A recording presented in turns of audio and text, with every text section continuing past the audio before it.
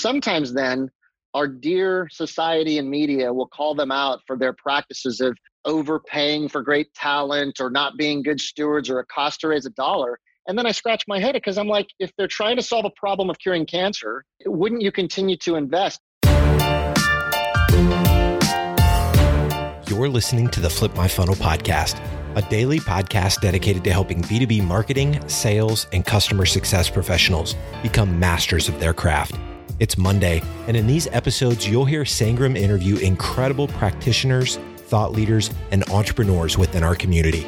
And like Sangram always says, without a community, you are simply a commodity. Here we go. Sangram here. Welcome to another episode of Flip My Funnel podcast. Super excited. Last year, I had an opportunity to be in Asheville, and I had not a whole bunch of expectations from Asheville, but I was super pleased. One, definitely an incredible event that we're going to just chat about in a second, but also the view, everything over there was just fantastic. Ended up building great relationship with several folks, and I had the pleasure to meet Trent. Trent is the CEO of Pursuant, and I'd love for Trent you to share a little bit about yourself. We're going to jump in this podcast talking about nonprofit, for-profit, what's the difference to be a CEO like that. We're going to talk about customer events. I think it was one of the best event execution-wise and inspiration-wise. So I wanted to kind of Trent in, get in more of Trent's thought on why keep it small, why keep it personalized, why keep it the way they did, because they've been doing it for several years. So we'll jump into that and really also get to know the idea of a lot of people think nonprofits are very differently worked than for-profit. And I feel like I got a different feeling when I was over there. So I'd love to jump into all of these things. So Trent, welcome to the show. Thanks, Sangram. Great to be here. Nice to hear from you again. And we loved having you at our Converge conference last fall. Yeah, it was a good conference, Trent. Really well executed by you and your team. Thank you. Thank you for that. I mean, the setting didn't hurt. We always try to do our Converge customer conference in a beautiful setting. And this year in Asheville, North Carolina, it kind of exceeded those expectations. And I thought it was one of our best, the collaboration between the speakers. And it was cool to have the speakers kind of hang around and have our own customers and these nonprofit professionals continue to learn in the hallways. You know you're doing it right if you've got a lot of the conversations that are spilling over into lunches and dinners and late night cocktails. Yeah, no doubt. So let's start with a fun fact about yourself before we dive super deep into the customer event part. Well, fun fact. Well, I mean, I've been a marketer and kind of a coach, if you will, consultant by trade forever and a day. I always love learning from other people and then kind of taking what I learned from them and sharing them with others. I think that's part of what culturalizes here at Pursuant. I still get my oxygen from working with our clients and our prospects, trying to solve problems from them, but also sharing what I learned. I think a fun fact, I love to play golf, and a little fun fact, and it's been a really long time now though, but I wrote a golf book on the top places to play in the United States, public access golf courses, which was kind of along my personality as well, in the sense of just sharing great, ideas. I loved golf, and when I traveled, I loved to try new golf courses. And I came up with this idea with a buddy of mine back in the late 90s. We traveled all over the United States. We played 92 golf courses in 1 year in my car, drove all over. We put on 26,000 miles on my car, played all the top public access golf courses in the country, called it Fairways to Heaven. You can probably get it for like a penny on Amazon today, and I don't make a dime off of it. Obviously, I wouldn't make a dime if it's only selling for a penny, but our distributor long ago went out of business and whatnot. But it was a lot of fun, and I just love sharing. I mean, if you learn things, share about them. And it focused on the top. I think there was 56 courses in that book of the best public access courses you could play, and you should play before you die. Now, 20 years later, there's a lot more I'd add to it, and hopefully, if all goes well, the Pursuit, I'll put out a second edition of Fairways to Heaven here in the next few years. Get out and play some more golf. Oh man, I love that. See, that's why I love asking the question, because I would have never known that you actually put a blog and you actually went off on this crazy ride with a buddy of yours and ended up writing a book on it. That's so cool. That is so cool. Yeah, in fact, this last weekend, they had the PGA Tour event at Torrey Pines in San Diego. And anytime I watch a pro golf tournament that was at a course that we played when we wrote the book, I always get nostalgic. I always say to my wife and kids, it's like, Daddy's going to take off for a few months, throw his clubs in the trunk and go write an update. In this day and age, I'd probably do it as a blog or a podcast, man, just like you're doing. It'd be even better, right? Did you imagine if you had a podcast purely on golf? Yeah. And this is off script completely, but imagine if you had a podcast purely for golf enthusiasts and telling them why certain golf course might be better than the others, and it's It's just awesome. your take. I mean, you would get such a niche market, and most people who are playing golf are well-to-do. You could probably Absolutely. Yeah. So maybe I'll take that idea up next. That's good. Yeah. So there's my little known fact.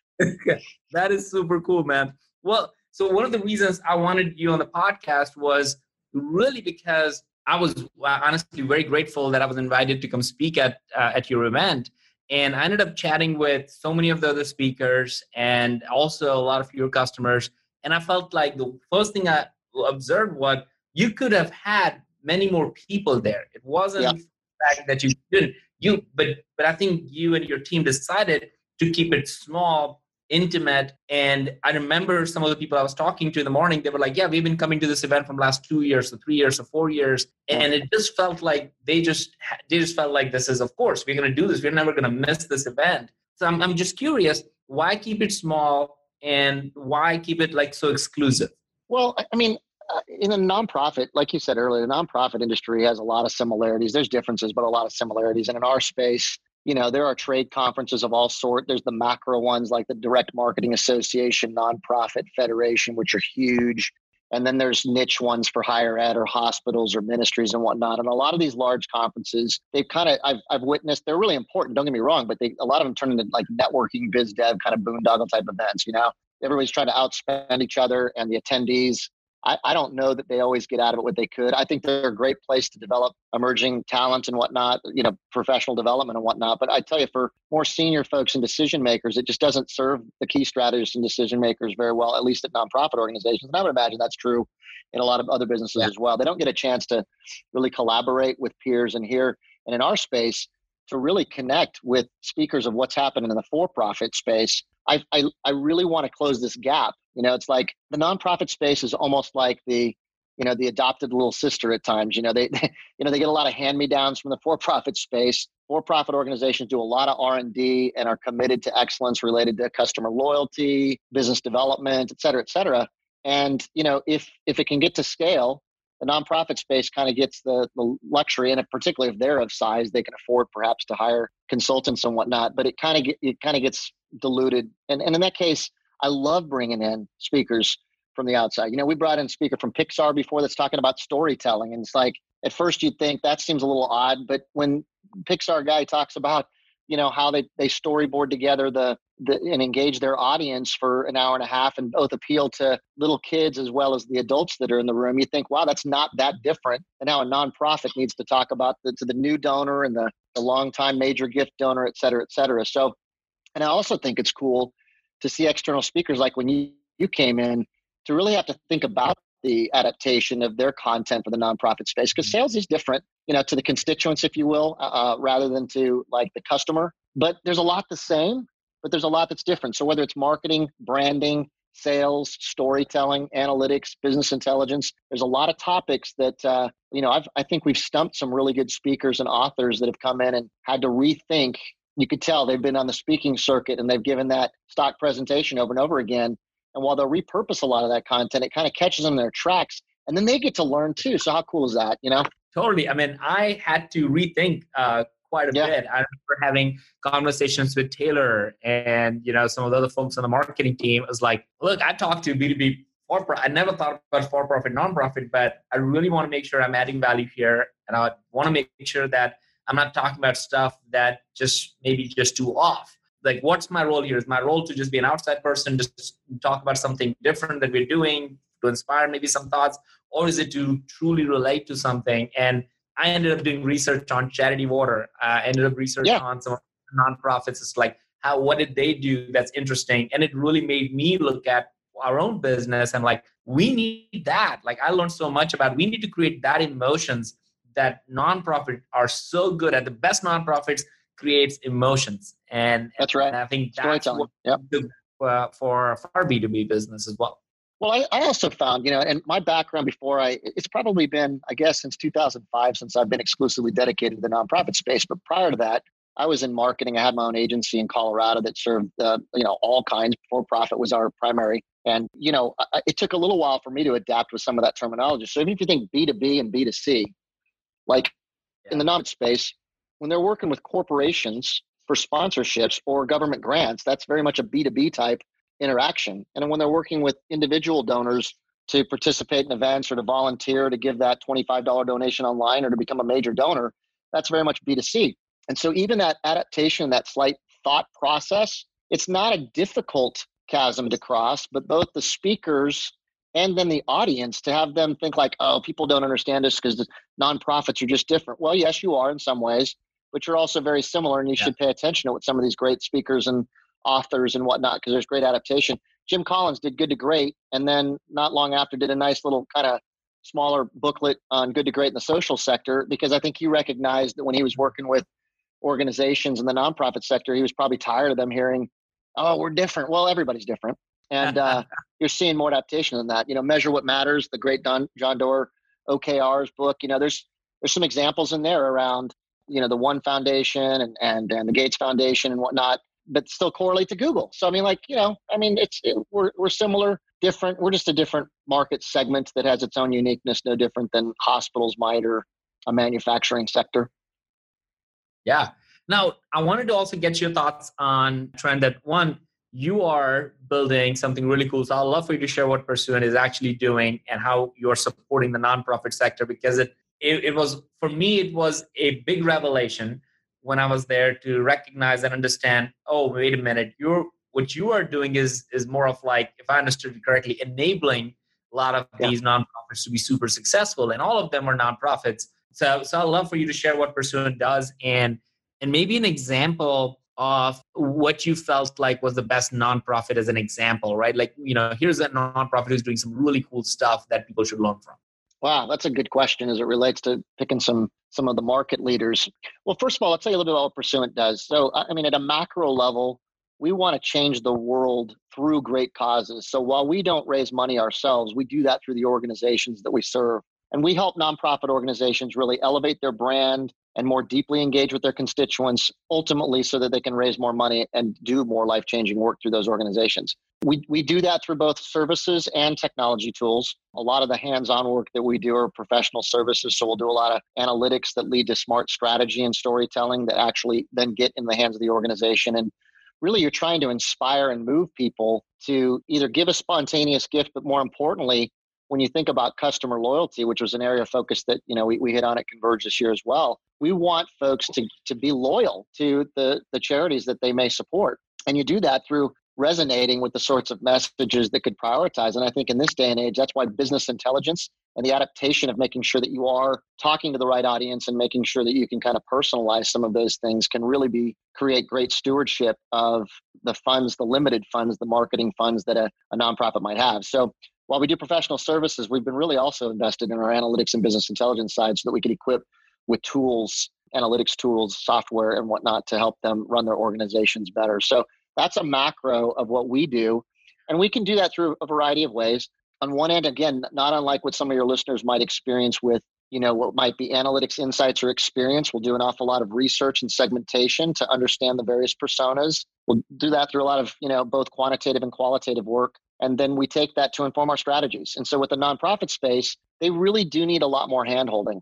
There's this continuum, and I'll kind of couch nonprofits into two camps. And maybe it's not fair, and I hope some of your listeners don't take this the wrong way, but I think it's fair after doing it for a lot of years. There's kind of what I consider the professional nonprofits, which are kind of higher ed and hospital. They're run more like businesses. They typically have a lot of folks in leadership that have a diversity of experiences, and they're much more run like businesses.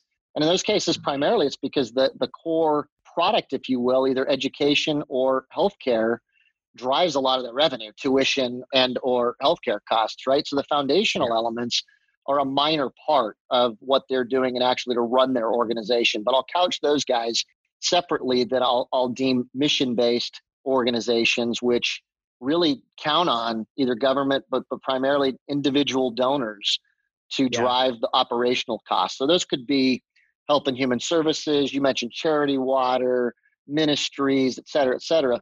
And those types of organizations are usually led by folks that are really passionate about a cause, but not necessarily well-grounded in business experience. It's just not, it happens at times. Charity Water is a great example where Scott Harrison's got some business and marketing expertise that he then took a a mission application to starting that nonprofit. And there's an example of one that does it really well. They take a lot of familiar marketing tactics, if you will, and it's a really high touch customer experience. I'm going to give, and I'm also going to be stewarded really well because I can watch the webcam of where my water well is that I put $25 in. I can see it making impact. And I'll get to that a little bit later because that's the intangible of why people give, right? And we call that stewardship in our case to make sure that they understand how your money was put to good use and that we're responsibly the impact that you're making.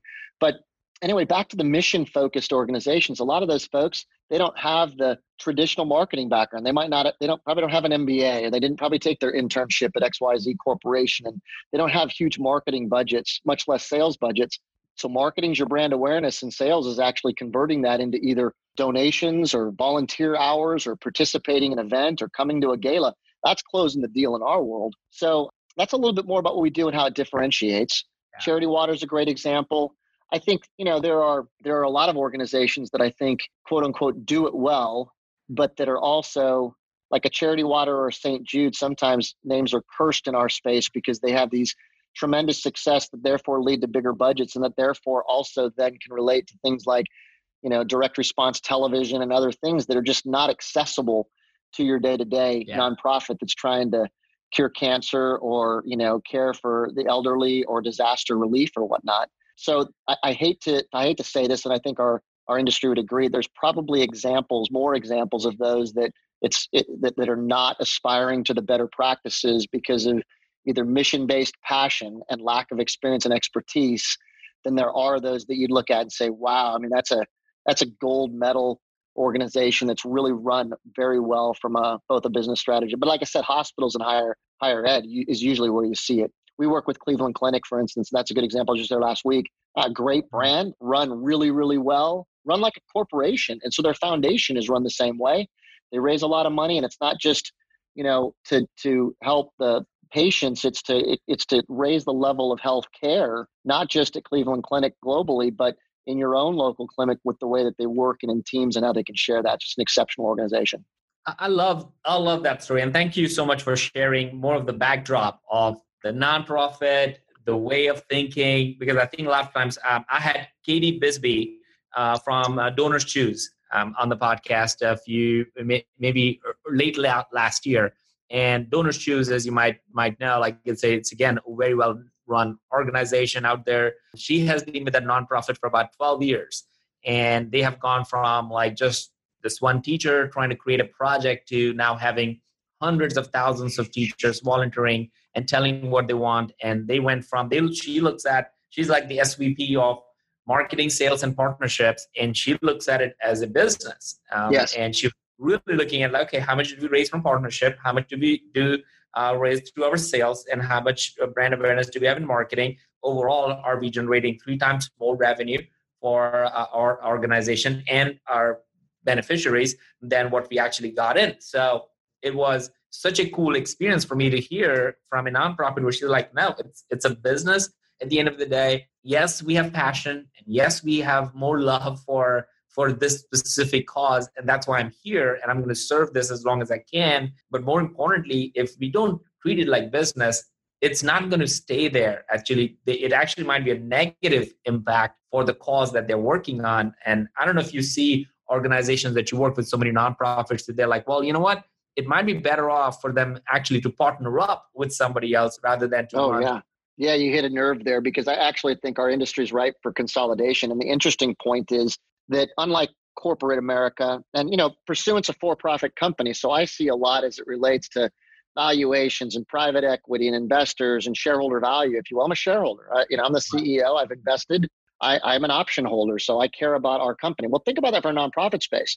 There is no market to value the nonprofit, and their board is primarily made up of volunteers who are governing with the mentality. Many of them have this, fantastic experience with business, and they expect this sort of execution from the nonprofit they might serve on the board with. Yet there's no measurement of shareholder value, and there really isn't something to aspire towards what would be in the best interest of the constituent or the mission. So to your point, I think, like, for instance, there's, 30 years ago, American Cancer Society it still is the 800-pound gorilla in cancer. But as times have evolved, and let's think back to Livestrong, 10, 15 years ago. I guess it's been longer, about 15 years ago. Yellow wristband comes out and it kind of revolutionizes the way that specifically someone else is talking about the cancer story. And now today you've got, tens of thousands of kind of long tail cancer charities that are doing great work, but everything from colon cancer specialty to, all sorts, right? I mean, it's fascinating. And that's obviously caused some competitive disadvantage for American Cancer Society, who back in the day was the trusted brand. Well, our industry does not really think in terms of what then might make sense for either someone to team up with American Cancer Society or for a competitor, if you will, for American Cancer Society to evolve with that. And there's been flashes of that, whether it was Susan G. Komen for the cure, et cetera. But it's so interesting in our space that, the example that you give where the organizations that are run most like businesses seem to thrive and raise the most amount of money and make the biggest impact.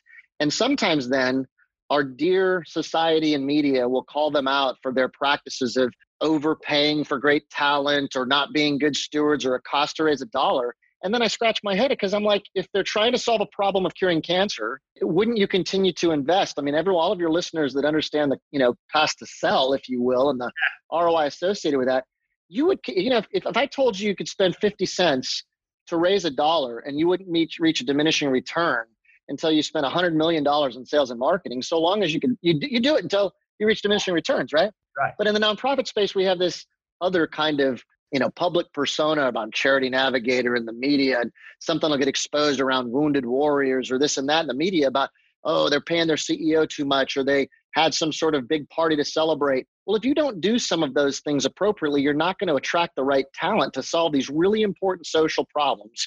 And so it's so contradictory. And now I've kind of gotten onto a rant in a sense, because this is the part about the industry that so frustrates me. But it's also why I love it, because I want to solve those things. Yeah, I love that, man. I think I've thought about this a lot, like as I've gone through like being with Pardot and Salesforce and now Terminus and we're fortunate to see all that. And I think about like, okay, what I might do later on. And I always think about like, I've learned so much about marketing and sales in this sector that when I look at some other areas like nonprofits or maybe super industrial kind of revolution going on that side, or a completely different industries, like what if we took some of this experience and actually did that and implemented that? What would that do? So I think about that a lot. And I whenever I look at, I only give money to folks who either reach out to me personally or at my church, or like, something like Charity Water. I saw something and I'm like, yeah, that's really cool. Right. That's it.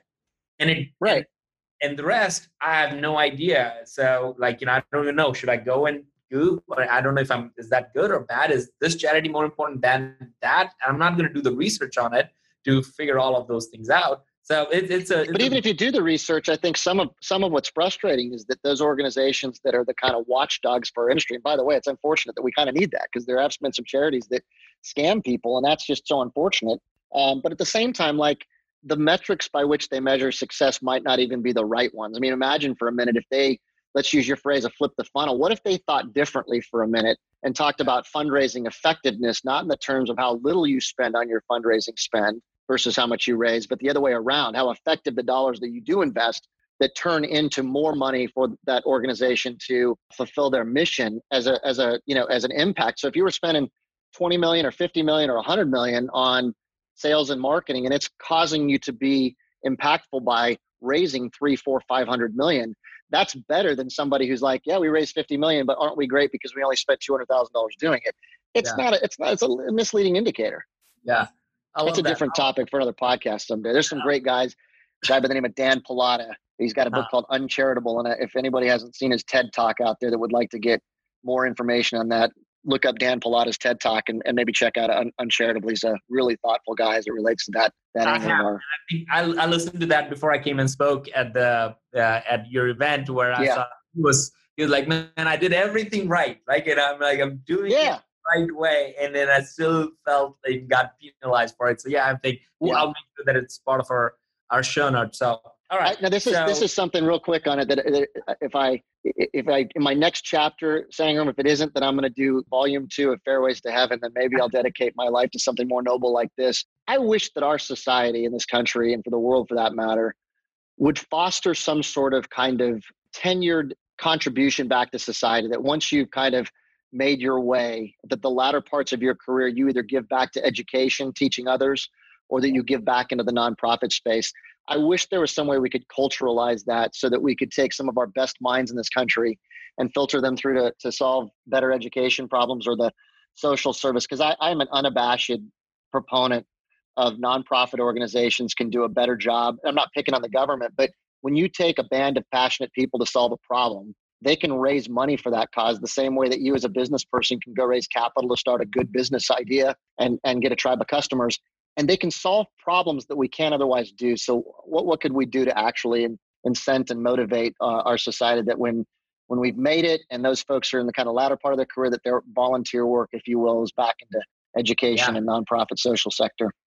Totally. I mean, I just saw a tweet, I think yesterday from Bill Gates, where he put I don't know if you saw that, the 10-year change, that was a 10-year thing. And he had these numbers that were, I was just like looking at them where it seems like as part of his mission and Melinda Gates and the whole foundation was to reduce by a certain percentage the literacy, the poverty line, and all that stuff. And see, like those were the metrics, the global metrics, and seems like they did an impact. And what a great example to have to set a great example for somebody like him. So I took like a bunch of notes. So I'm going to try to summarize, I feel like there are two really big ones. So I want to like really focus on them. And then I'd love for you to share a challenge with a lot of the leaders listening to the podcast, because I think people need to really get to hear from someone like you who is running a for-profit organization, very passionate about all the nonprofits, and how do you look at leadership in general. So a couple of things. I don't know if this is a big idea, but go and look at your book, Fairways to Heaven. I'm going to go take a look at that. Check it out. Yeah. Try to bump it up from like 1 million on Amazon to like 998,000. Let's see if we can get your listeners to go check that out. I mean, it is 20 years old, so I apologize that it's so dated, but yeah, it's awesome. Imagine somebody takes that book and reaches that, and there is no course there. Yeah, that's right. Yeah. Awesome. But beyond that, I felt like, going back to the idea of events and doing such an exclusive job of having those events, and then bringing people that talk about branding and storytelling and the emotions and crossing the line between B2B and B2C. I feel like the big idea for me, Trent, really over there is that you and your team treated your customers like they're changing the world. That's what I felt like. That's the feeling I left with from that event. And I felt like, what if, big idea is that how we're treating our customers? That, whoever, we had a customer in our office the other day, they're changing the way heating and cooling is going to be done for the next entire century, right? They're creating this chip that's going to change the way where you can now stack a pizza next to something that's super hot and not worry about heating and cooling going out of whack. They're changing it because of that. Now you can take blood banks to, in drones, and because of the technology that they have, keep it at the right temperature and drop it in combat situations where no airplane can go and all that stuff. So, hear that and you're like, wow, we should be doing whatever we can to make that customer successful. So what you did and your team did was you really treated your customer as royalties. And I felt like each one of them felt like they had a big purpose and that they're going after. So I feel like that passion was very, very well felt. The other part, the second big idea is that you mentioned this towards the end, is that what if we flipped the funnel on this thing, right? What if nonprofits, and I think it doesn't go for just nonprofit, anybody out there, what if you just looked at whatever you're doing right now and you just flipped it and just challenged yourself to figure out everything that you're doing? Maybe you're creating some level of impact, but what if you flipped it and just focus on a few things, maybe one thing, and just double down on that one, right? So your idea of like, find that big passion stuff and really, instead of looking at it like pennies on a dollar, really look at the dollar area and focus on that area more than anything else. So I feel like those were really the two big ideas, and I'll have more thoughts in our show notes. But I'll leave you, Trent, with sharing a challenge with everybody listening to the podcast now. Well, thanks, Sangram. I think it's also important to note that our conference too, and this will kind of segue into the challenge, we had prospects there too. I mean, a third of our audience we'd never even bought from us. And you'd think for a minute, like, how do you get them to take 3 days of their life to go to a conference and not feel like they were going to be sold to, but they end up trusting you. So here's kind of my challenge. I mean, the bottom line is what I've learned over the years that served me well is pretty simple, like you said, but you got to do as much listening as you do selling. You got to build trust. You got to evaluate what your customers are telling you and kind of challenge yourself, whether you're stubbornly still trying to convince them that your idea or your product or whatever else is what they need, or have you truly found a solution to a problem that they have. If you're listening, the problem you thought that they might have could be changing, or you might have been wrong. And so whatever the mechanism, whether it's a conference, whether it's feedback loops, surveys, et cetera, you just can't be afraid to tweak and really listen. I think a lot of marketers, a lot of businesses are afraid at times to hear what their customers might tell them because they don't want to be wrong. They've raised money, or they've got a job, or they've got a strategic plan. And we all need to kind of humble up, stay simple, stay focused. We're all on the same team. We're trying to solve a problem that they have. And when you're doing that, you're doing it together. They've got a problem, they want to solve it. You've got a product or a service that's trying to solve that problem. If we looked at ourselves on the same side of the table as opposed to opposite side of the table, we'd probably be really surprised about how that listening and building trust is going to really turn into some great friendships and better product or service. So, do as much listening as you do selling. Listening as much as selling, if not more. So yeah. Thank you, Trent. I really appreciate it. This is a lot of fun. Thanks for having me, Sangram. Best of luck, and look forward to seeing you again soon. You've been listening to the Flip My Funnel podcast. To make sure that you never miss an episode, subscribe to the show in your favorite podcast player. If you have an iPhone, we'd love for you to open the Apple Podcasts app and leave a review. Thank you so much for listening. Until next time.